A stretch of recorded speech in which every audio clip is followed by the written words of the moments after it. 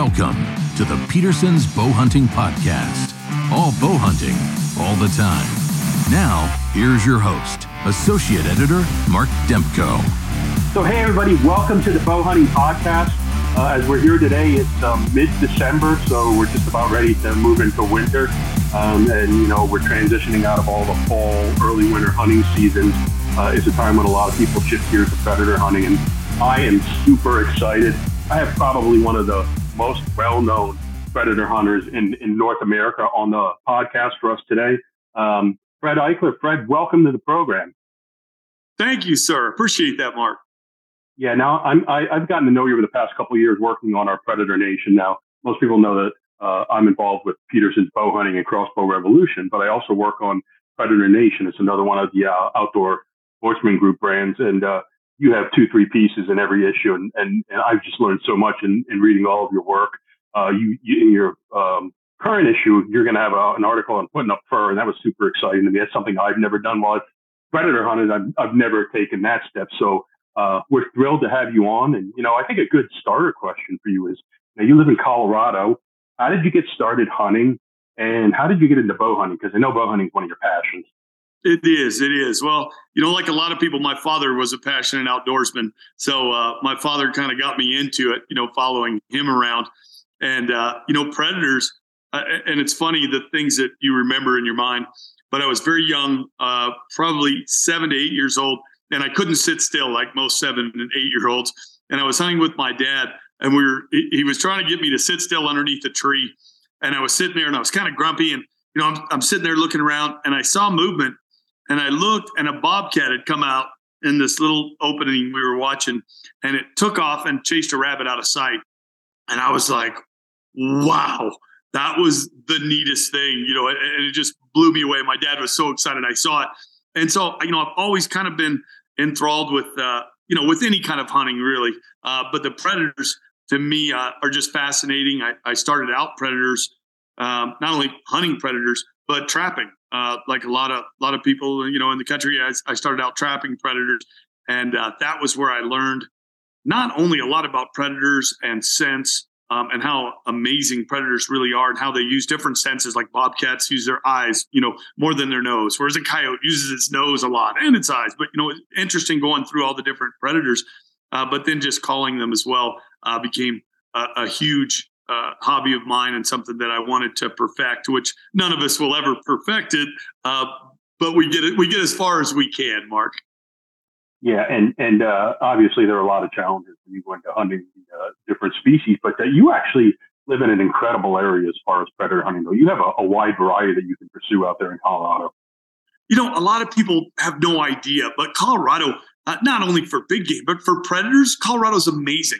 I mean, to start off with, we have 3 species of fox. We have red fox, swift fox, and gray fox. So I could literally go out in one night, and maybe by tweaking the area I go to 10 or 15 minutes one way or the other, I can hunt 3 species of fox. We also have raccoons. We have badger. We have bobcat. We have coyote.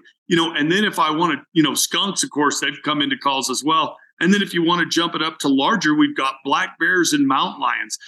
There's a few ringtail cats in the state of Colorado as well. So we have just a myriad of predators. And, I didn't even mention like pine martens, which is a smaller, predator, but we've got a ton of predators here. So if a guy's a avid predator hunter, there are very few places that have the variety of predators that we have here in Colorado. So it's a great place to not only learn about predators, but to get experience on all different types of predators and figuring out what sounds, strategies work best for the different species. Yeah, and now you run your own family outfitting business, Full Draw Outfitters, where you have guys out hunting from archery season. Even now you have guys out for mule deer, for elk, and things like that. Do you have a fair number of clients who like to do some predator hunting when they're out there as well? I mean, obviously you're just renowned in the industry and in the field, so. Well, I'm honored you say that. I'm just a guy that got into it and loves it a lot. But yeah, sometimes I used to take a few guys predator hunting, which is fun. But predator hunting is one of those things I kind of do for myself. I guide for the antelope, I guide for the elk and the mule deer and the whitetail and the black bear, turkeys and all that good stuff. But I found, and I'm trying to think of the nice way to say this, Bart. I found I get frustrated sometimes taking guys predator hunting, and it's not their fault, but a lot of guys don't have a lot of experience. So it's easier to talk to them or teach them, or I prefer hunting with people that are experienced predator hunters, because there's been multiple times I've taken guys out and it's fun to take people out and let them experience it. But, I'm so dialed in on like, okay, we got 3 coyotes coming in. Let's take all 3 of them, and we got to shoot at the right spot. We have to be accurate on the run. On the other ones, you have to choose which one to shoot first, second, third. And I've had a lot of occasions where I've taken guys out and they just get so excited, which I love that. But, they start shooting while they're 250 yards away and still running right at you.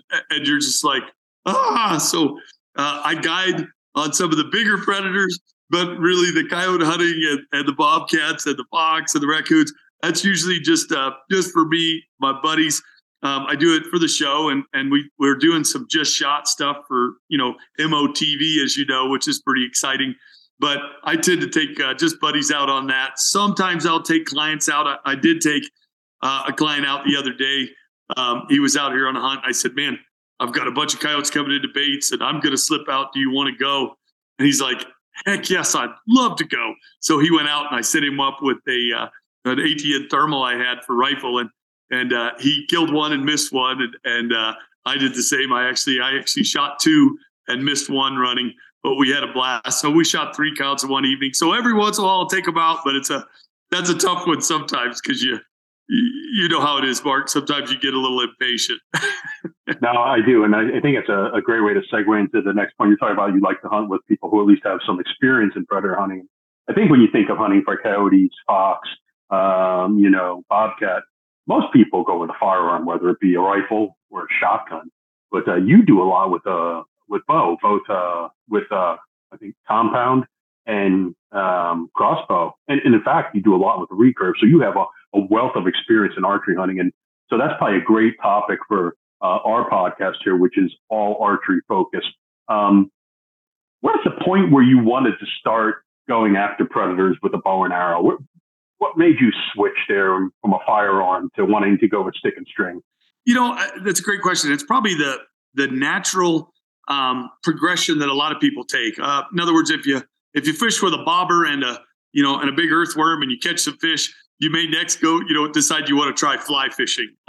There's an art to fly fishing, and some people would say it's tougher, but once you get good fly fishing, well, sometimes you can catch fish other guys can't. And it was the same reason I went, with the majority of my hunting from a rifle to a bow. With a rifle, as soon as I saw the animal, it was like, well, it's in jeopardy, and with a bow, I got to watch that animal so much longer and learn more about it and try and apply my skills as a hunter, whether it was stalking, calling, using scent, camouflage, wind, terrain.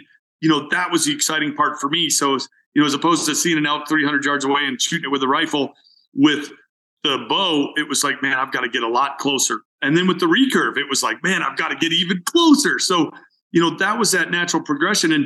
And honestly, predators took that, for me too. I still enjoy trapping, and trapping's a blast, but that, I want to interact with them on a personal level. Sounds odd, but to me, it is kind of personal, because you're trying to call that animal and you're watching it sometimes, or you're blind calling where they don't see you. And you're hoping that you've read sign enough and know enough about that particular predator that they're in the area you're hunting. And then you're trying to call them in range. So for me, it was the same progression. A rifle is a blast, and please don't misunderstand, I still do a lot of it with a rifle and a shotgun. Yeah. Oh yeah, absolutely. But the desire to go out with a bow, whether that was a crossbow, a compound, and my favorite, of course, the recurve for predators, was, man, if it's neat shooting a coyote at 150 yards coming into a call, what's it going to be like to shoot one at 20 yards with a bow? And so that was really that next step for me was, okay, this is fun. And I feel like I've gotten, pretty reasonably, I've had some reasonable success with this.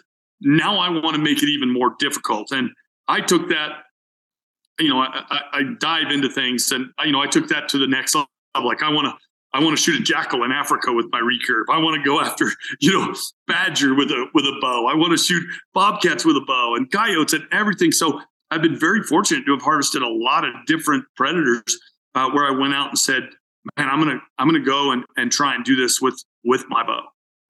I was going to ask you this later in the podcast, but it's a good time to ask you now. What's the most interesting animal you've ever targeted with the bow? Like, you've hunted around the world. You mentioned Africa and a couple other places. What's the thing that jumps out to you when I ask you that? Like, it's just instantly memorable. Well, because you said jump out at me, that's funny, because I'm probably going to share a story that it's embarrassing. And if you ever watch the video, it's very embarrassing for me. A lot of people think it's funny because I like to think I'm kind of a brave guy, that I'm not too scared. But I have video of me not being brave at all. I was actually hunting Kodiak with my recurve, and I've been charged. I've gotten mauled by an alligator, charged by leopards, charged by brown bears. I've had some crazy experiences in the field. And I've handled most of them, I thought, pretty well. I didn't run. I didn't, drop my weapon and go screaming off in the bushes. But on this hunt, I did. And it was, I was on Kodiak. I was hunting with my recurve, and I had taken 2 beautiful Sitka blacktails with my bow close, and it was a lot of fun. And that's on MOTV as well. But I wanted to go call foxes, and I wanted to take my recurve.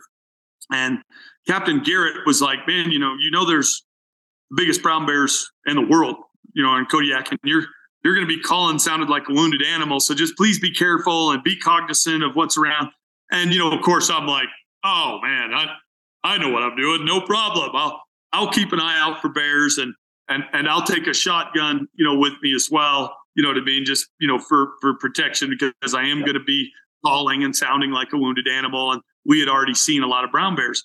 But my goal was to try and call in one of they call them silver foxes, but they're black. They look like they're, almost all black.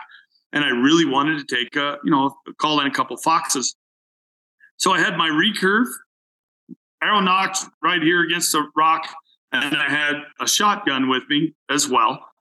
And I was using a mount call, and my cameraman was behind me, and I picked what I thought, Mark, was the perfect location. Yep. I could see down the beach. So if we called in a brown bear, I could stop calling, or we could hide behind the rock, and try and figure that situation out. And my cameraman was behind me, and I know him, and he was definitely checking our back. He was checking our 6, if you will. He was like, man, if a brown bear comes running back here, I'm going to let you know. So we're kind of watching the beach, but we had a big, huge rock to our left. So like a cliff almost, if you will.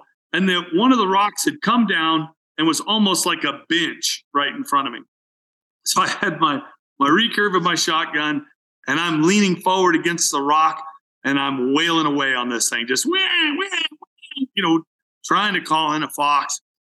And Mark, you almost have to watch the video, but the only way I could describe it is I thought a brown bear was going to kill me, because all of a sudden I see not like far away, 12 inches to 24 inches from my face, this ball of hair just comes at me. And you would think that as a hunter that's been a lot of experience, I would have grabbed my weapon first. I was like, I jumped backwards away from both my weapons, which made my cameraman like, oh, great. Yeah, Fred's going to get us both killed. I jumped back. It was a black fox that I had called in, and it came up and stood on this and had no fear, and it's growling at me. And I'm like, oh my gosh. Like, once I realized it was a fox, not only did I feel silly, but then I realized that my weapon was closer to the fox than it was to me. So now I go forward to get my recurve, and the fox starts to go around the rock, and he's still growling. He's upset. He came in to eat something. And as I get to my recurve, the fox starts to take off, and he's going back up this cliff. Yep. So then I switched at that point. It would have been awesome if I'd have been holding the recurve and shot him at, a couple of feet. But I grabbed the shotgun, and I ended up shooting this beautiful fox. But the video's embarrassing, and that's on MOTV. It's on the Sitka blacktail hunt. But that was probably one of the wildest, craziest. When you say jump out at me, I think of that fox just scaring me to death. And, I've called in mountain lions. I've had some incredible experiences where, using electronic calls, I had a mountain lion 16 yards from my cameraman. So I've had all kinds of really unique experiences, but a lot of it's because I spend so much time in the field. Yeah, no, absolutely. And that's a great story. And obviously you have spent so many years predator hunting. And, I think one of the things when you think of predator hunting is, if you hunt with a firearm, you might think, well, it's almost impossible to get an animal to come in to say 30, 40, or in your case, 20, 10 yards. I think most people are afraid to take that step and maybe try it with a bow. So let's talk a little bit about what you did as you were going through the evolution of predator hunting.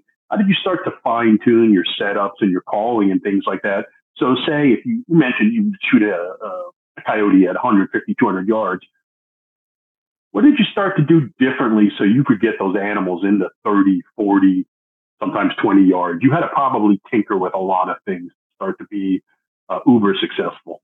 You know what? That's a great question, Mark. And there was a lot of things.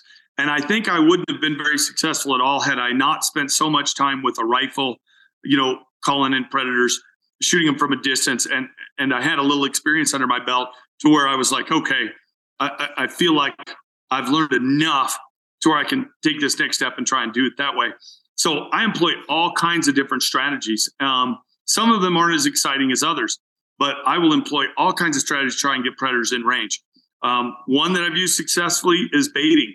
In a lot of states, and I tell everybody, always check the regulations before you do anything, whether it's night hunting, predator hunting, make sure you're going to be on the right side of the law. And most game wardens are more than happy to go through the laws with you and regulations. But in Colorado here, we can bait, for predators. So not big game. We can't bait bears and we can't bait lions, but we can bait, fox, and we can bait coyotes, and we can bait raccoons. And if a skunk comes in, awesome. So some of the things that I did to get some experience and figure out wind and how to set up was baiting is a super effective way to get an animal in range, of a bow, whether that's a recurve or a crossbow or a compound. And I needed that really close range shot. So to have a stagnant animal is another advantage. And when they're at a bait site, once they settle down or they come into the actual bait, you can usually have an animal that's more stationary, maybe moving a little bit or interacting with other animals as they come in, but you've got a more stationary animal. So it makes it a lot easier. It's advantageous. So that's a great way. All the other things are super important. Knowing the wind direction, knowing if the wind's going to change. I still employ a lot of things that I used when I was rifle hunting. I want the sun preferably at my back. Yep. There's a lot of little things that, I'm like, I got to make sure I have good cover. I've got to make sure my equipment is quiet. Even a safety on a crossbow, or, making sure you don't have any squeak on your compound, when you draw it back. If that arrow makes the tiniest noise on the rest, or if you're not wearing quiet clothing, I'm a huge fan of wearing stuff that's quiet, doesn't make any noise when you draw your bow. All kinds of little things, clearing the area out around your feet, making sure you're comfortable, whether that's a comfortable chair with a back where you can sit for long periods of time without moving. So there's all these, I tell people that predator hunting, whether it's with a rifle or even more so with a bow, there's not one thing that'll make you super successful. It's a whole bunch of little things that may be 10% of the hunt. So 10% is super quiet. 10% is knowing where the wind is. 10% is having the sun in your favor and not the animals. 10% is being able to shoot accurately enough. 10% is having an animal in a position and stationary enough to make the shot. But when you add all those up, all of a sudden you go, wow, now I got 90% of those variables covered. Yeah, and it all becomes so important. So that's one strategy, baiting. And then water holes. If I'm in arid country, with Texas, Colorado, Wyoming, I've harvested multiple predators over water. Coyotes, antelope hunting. I always have guys talk about, oh man, we had coyotes hitting this water hole or that water hole. And I constantly am paying attention to that. Like, oh, there's a place I could take advantage of a coyote at. So, water holes is another one that can be super effective. May not work across the whole country, but there's certain areas where a water hole can be a very effective tool to get a predator in bow range. And again, have that shot where they're standing there. When I'm calling predators and I'm using a recurve or a compound or a crossbow, when I'm calling predators, full camo's huge, but you also need shooting positions. I've seen some people get tucked in so far where their shooting hole's that big and the animal's standing right here at 20 yards and they don't have the shot. So again, back cover, super important, head to toe camouflage, wind position, and even knowing, like I try and pay attention, not only what's the weather or the sun position. A lot of times I'll set up, for example, before the sun comes up. And of course I've got good back cover and everything looks great. But then when the sun comes up, where's the sun going to be positioned? Is it all of a sudden going to be lighting me up or my bow up or any equipment that I have up? Or am I in a position where even if I sit there for 2 or 3 hours or 45 minutes, is the sun going to come up and still be blocked? You know what I mean? Whether it's by a natural obstacle, a mountain, a bush, whatever. So, when I'm calling, a lot of the same things that you do with a rifle apply, but to me it's, then I'm looking at things like, do I have clearance for my bow? Can I turn and make a shot if I need to? A chair that pivots. I carry a lot of gear, when I'm bow hunting because it's extra stuff. But I've found that a chair that'll swivel 360 degrees or at least 180's key, a quiet chair. There's a bunch of chairs out there. I like a Millennium just because it's got a back to it and I like being comfortable. I start with an arrow knocked on the string. I'm ready. I'm ready to shoot. Minimal movement once the animal comes in.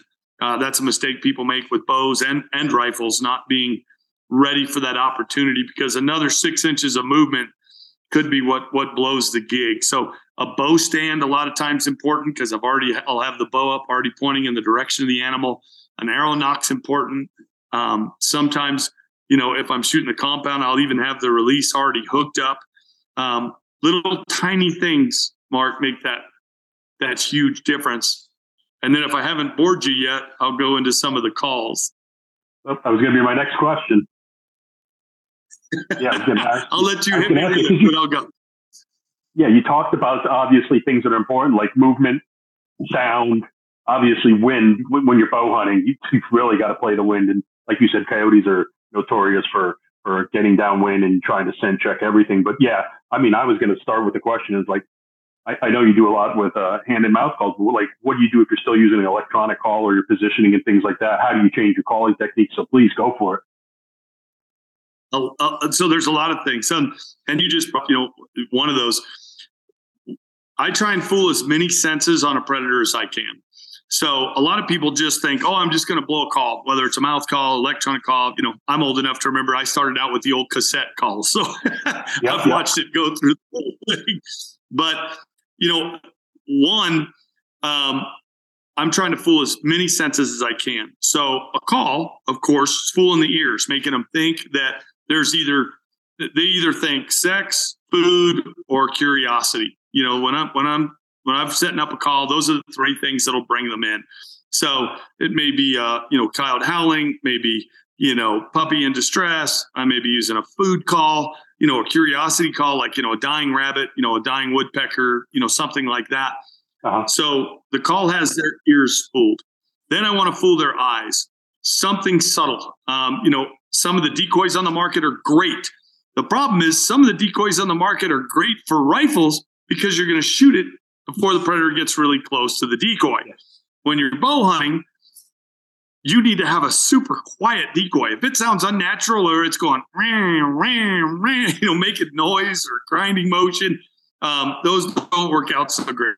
Sometimes they're worked up, they'll still grab it, but I'm looking for something that's quiet.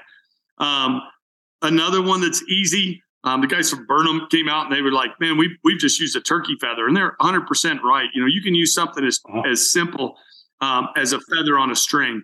And even on that, though, you have to check. Sometimes you can't use like migratory bird feathers, so a lot of times I'll use like a chicken feather from one of my domestic chickens. But you can literally put a stick in the ground and there's almost always some type of breeze. But you can tie a couple feathers together, have a cluster of feathers on a little lightweight, 4-pound, 6-pound piece of fishing line, and the smallest breeze is going to make it move. But now you've got their eyes fooled. So you got your call to fool the ears. Now you've got your movement to fool their eyes. So now they're like, man, this is legit. It's looking like everything I want to see. especially on pressured predators. The third thing I do is I'll go with scent.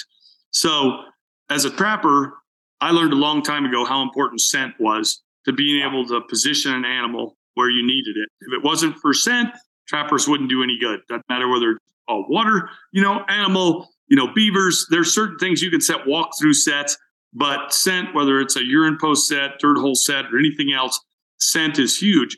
So I'll use coyote scent, rabbit scent. I'll use scents that are natural to them to help convince them that everything's legit. And part of that is, so now I've got 3 senses fooled. I've got their ears, I've got their eyes, and I've got their nose. That's huge for keeping that animal in that position so you can make the shot. If they stay there for another 2 seconds, sometimes that's all you need. But I'm also very scent conscious with my call. I don't want my call to be stinky. So I'll put scent on my call and I'll try and keep it from, smelling like a person. And again, these are things that even if it holds them there for another second or two, same with the decoy, I'll put scent usually on the decoy. So if I have them run up, I want them to stay there for a second or two. I want them to give me time to get that shot.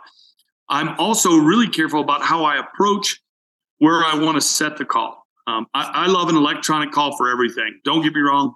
Mouth calls are great. They certainly have their place, and I've harvested a lot of animals with a mouth call. But there's no denying the advantage of a e-call or electronic call, because then the animal's focused on the call and the decoy and the scent. That's not where you're at. When you're blowing a mouth call, they're focused on you and trying to get away with drawing a bow, moving, doing any of that's very, very difficult. But when you have that e-call out there, you've switched it up. You've got all the advantages. And again, the decoy, to me, really helps keep animals from circling as much. When they just hear the sound, a lot of times you'll get them circling. I know I'm covering a lot here, but you'll catch them circling more to smell that animal or smell that wounded animal and go in. A decoy, a lot of times, just like a decoy with an elk or something else, a deer. A lot of times that decoy will cause them to go, oh, there it is right there. I'm going to ignore the wind. I see what I'm after and go straight to it. So I tend to bring my call in closer. So maybe 30 yards to where if it goes directly to the call, I'm still in range. I can still make that shot with, a recurve. That's pushing recurve a little bit, but compound and crossbow. With the recurve, I'll tuck it in even closer. But then I'm trying to fool everything else. I'm now hoping that they're going to come straight into the call. But even if they duck it and try and swing in downwind a little, there's a chance that they'll still cut in between the call and me, and I'll have a super close shot. So that's just some of the, there's a whole lot of variables. And that's why I say it's a whole bunch of little things. But besides the way you set up, fooling as many senses as you can and setting up to where the advantage is yours for that shot, not only close range, but also the animal focused on that call, that decoy, and that scent than they are on spotting something else. Well, thank you for covering all of that. I mean, you have a lifetime of tips and tactics that you can share and that you have shared there. As you were talking, it got me thinking, have you found there's a certain time of the year that's more advantageous for hunting with bow and arrow? Like, is there a time of the year where it might be a little easier to get them in that close than other times? Great question, Mark. So it depends on what I'm doing. So water holes work best in the summer.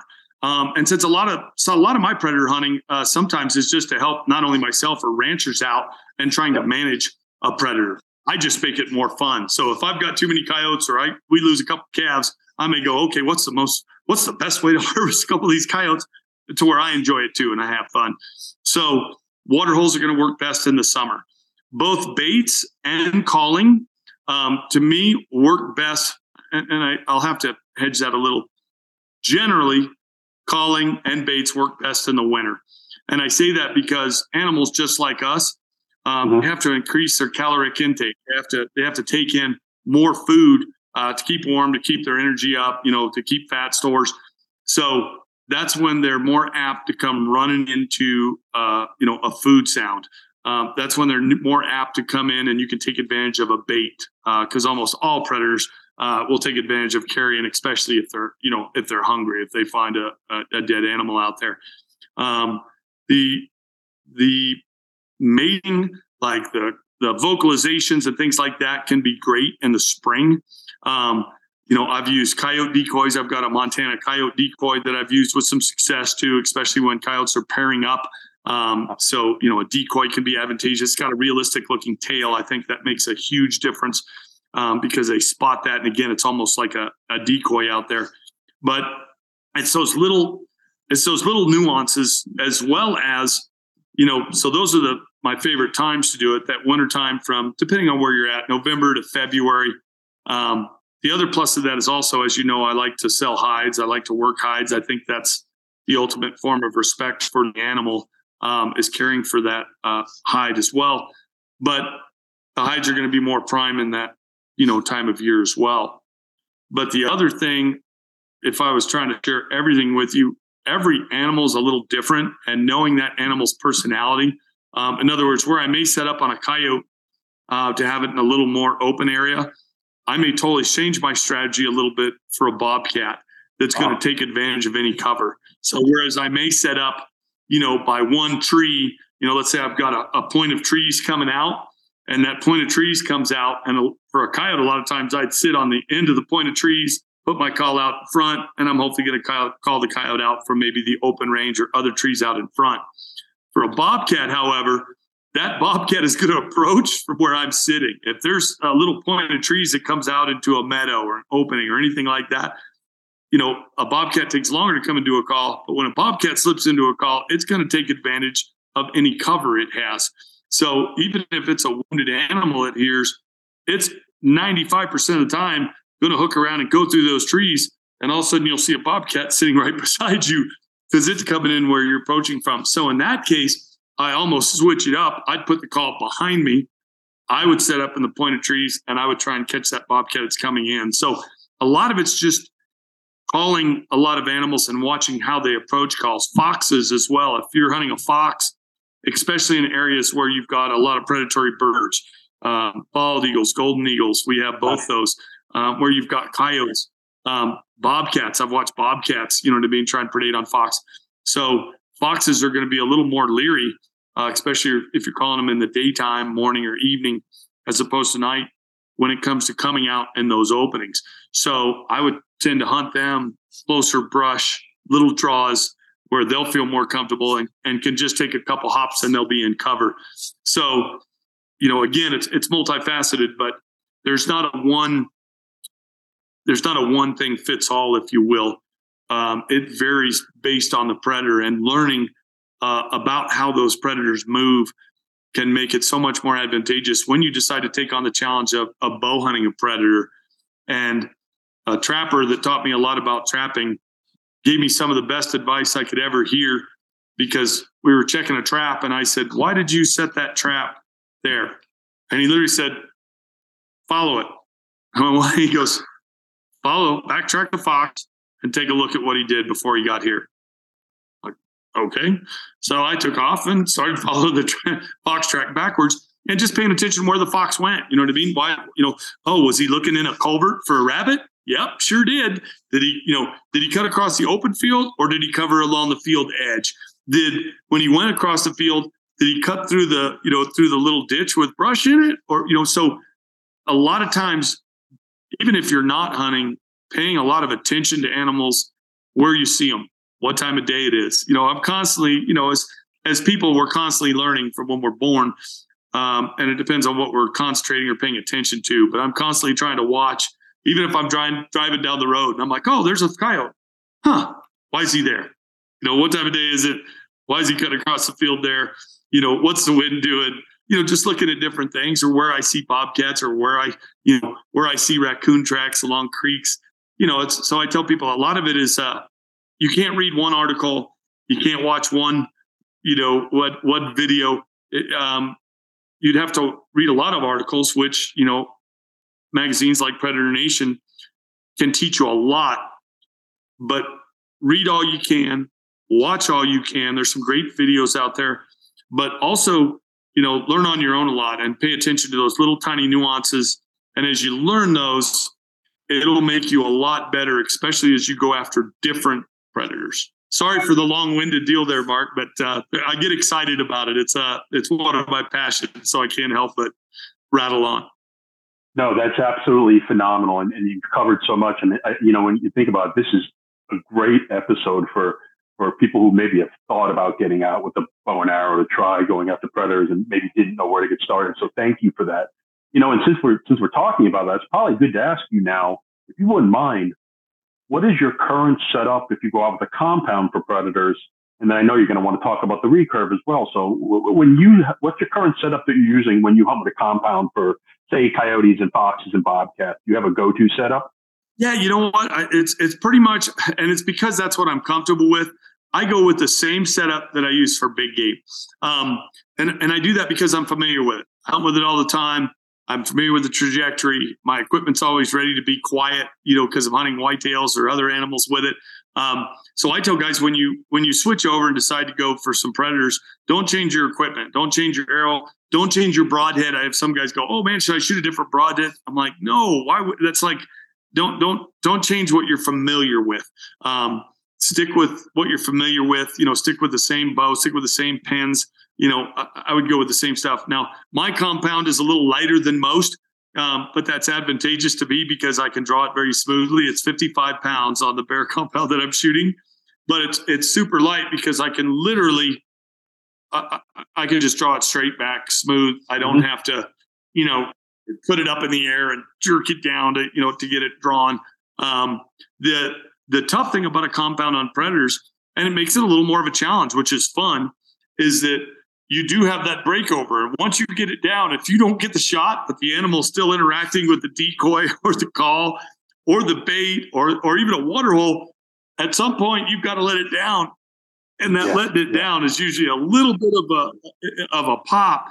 So believe it or not, a lot of times, longbows or recurs will give guys an advantage in that situation, because a lot of times I'll come back a quarter of the way and then I could just let it down real slow with minimal movement. Come back. Oh, nope, the shot's not there. Oh, and then when I get the shot, come back smoother. So I'm certainly not trying to discourage anybody from going with a compound. The great thing about, predators with a bow of any type is that you obviously want that extra challenge. You want to try and make that happen. So instead of looking at it like a huge disadvantage, I look at it like, oh, that's another part of the challenge. You know what I mean? I've got to try and figure out exactly when to draw that compound, because I got to get that shot within 30 seconds, or boy, if I'm feeling really strong that day, maybe 45 seconds, as long as I can hold it back and still make an accurate shot. So I look at that as part of that challenge, is figuring out, watching that animal, reading the animal's behavior. When do I need to draw to try and get that shot and not have the animal see me? Yeah, no, that's great advice. And I wanted to ask you one thing, if you don't mind. We don't have to talk about this a lot, but you mentioned a couple of times now hunting over bait. And I was just curious, do you hunt out of a blind when you're hunting over bait? Do you still prefer using the natural setup? And if you already mentioned that, I'm sorry I missed that. But I mean, I thought that was a great question when you're in a stationary position. That's a great question. And I've actually done both. I've hunted over bait where I just sit down on the ground. I've hunted over bait where I, haul a chair in and get comfortable and build a little brush around me, because where the bait's positioned, maybe there's not cover. I put tree stands up. I've done all kinds of stuff. And then the ones that, we shot the other night, we actually we drug, carcasses in front of a muddy blind. It was about 10 degrees, and we had a little buddy heater every once in a while we would kick on to make it nice and warm in the insulated blind. So, I had a client that day and he was comfortable, so it allowed him to sit longer, and thus I could sit longer as well. So great question on the bait. And like I said, I'll use anything I can take advantage of: calls, bait, water holes. But I tell a lot of guys, bait is probably the easiest. If somebody said, Fred, I'm going to give you $100, or I'll bet you $100 you can't shoot a predator tonight or in the daytime, and you've got a week to prepare, or get your setup ready. What are you going to go to? I'm going to go in the winter. I'm going to go with a bait, and I'm going to probably go on the ground. I'm going to brush a blind in, you know what I mean? Because I don't want to have time for an animal to get used to a big permanent blind. And I'm gonna shoot one with a recurve, a compounder, a crossbow that way. I'm gonna set it up because I'm gonna take advantage of the wind, and I'm going to try and have a natural obstacle downwind. So the animal almost has to approach where I have the advantage, where it can't wind me and where I can see it coming. So yeah, great question on the bait. I've done it every way you can do it. But that is a very efficient way to also get started hunting predators, with a bow, because I've had raccoons, fox, coyote. I've had all kinds of different predators, come into baits, and it gives you a really good opportunity to get a shot. Yeah, it's a great way to start it out. A great point. And you think of it, it is a good way when you're making that transition. So thank you for that. Now, I know you have a guy or two in camp here, so I'm going to wrap up with this last question for you, Fred. And that's whether you tackle this as any animal or predator, what's the most unique thing you've gone after in your career? And again, you've hunted around the globe and you've been hunting a long time. What's the most unique animal you've ever gone after? Animal total or predator? I'm going to let you do it either way. Okay. Man, there's been a bunch of unique ones. Predator-wise, dingo was really unique and special. It's hard to break it down to one, but hyenas, because I think they're incredible. They have one of the most powerful jaws of any animal, foot-pounds of pressure. So that was fun. Coatimundi, that's another crazy one that a lot of people don't even know that we have here in the United States. I mean, I was hunting coatimundis in Arizona. There's coatimundi's a neat one. One that I wrote an article for in Predator Nation, as you know, is the ringtail cat. An absolutely beautiful predator that drove me crazy, like almost made me give up predator hunting. That's an exaggeration, but the ringtail cat for me was such a challenge. And I realized how difficult it was here in Southern Colorado when I asked one of the local game wardens that I respect that hunts, not only hunts quite a bit, but, watches a lot of animals. I think I said, have you seen any ringtail cats? And he had seen one in over a 30-year career. Like, Fred, I've seen one. And I'm like, oh my gosh. But then you talk to other people that are like, yeah, I saw two.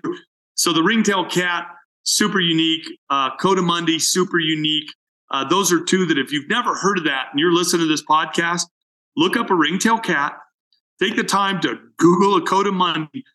They are two of probably the most unique predators, in my opinion, that don't get much credit because they are so unique, and most people don't see that we have here in the United States. So both of those are pretty cool and unique. Well, I'm going to let you get back to the hunters you have in camp, but I want to thank you, Fred, so much. It's a thrill to have you on. For everybody who is listening, check out Fred's shows on MOTV, and good luck if you want to try something different as you transition out of the fall hunting season. Give predator hunting with the bow and arrow a chance this winter. We're coming into a great time of the year for that. So, Fred, thank you. Good luck with the rest of your hunting season, and good luck with your predator hunting this winter. Mark, thank you so much. It was a pleasure, buddy.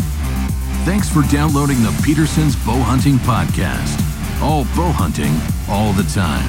Pick up the latest issue of Peterson's Bow Hunting Magazine on your local newsstand, or connect with us online at bowhuntingmag.com.